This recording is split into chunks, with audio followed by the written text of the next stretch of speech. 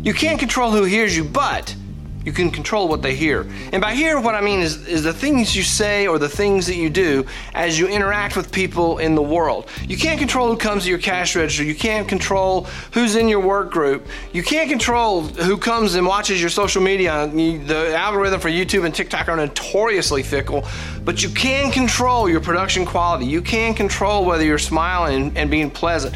You can't control who hears you.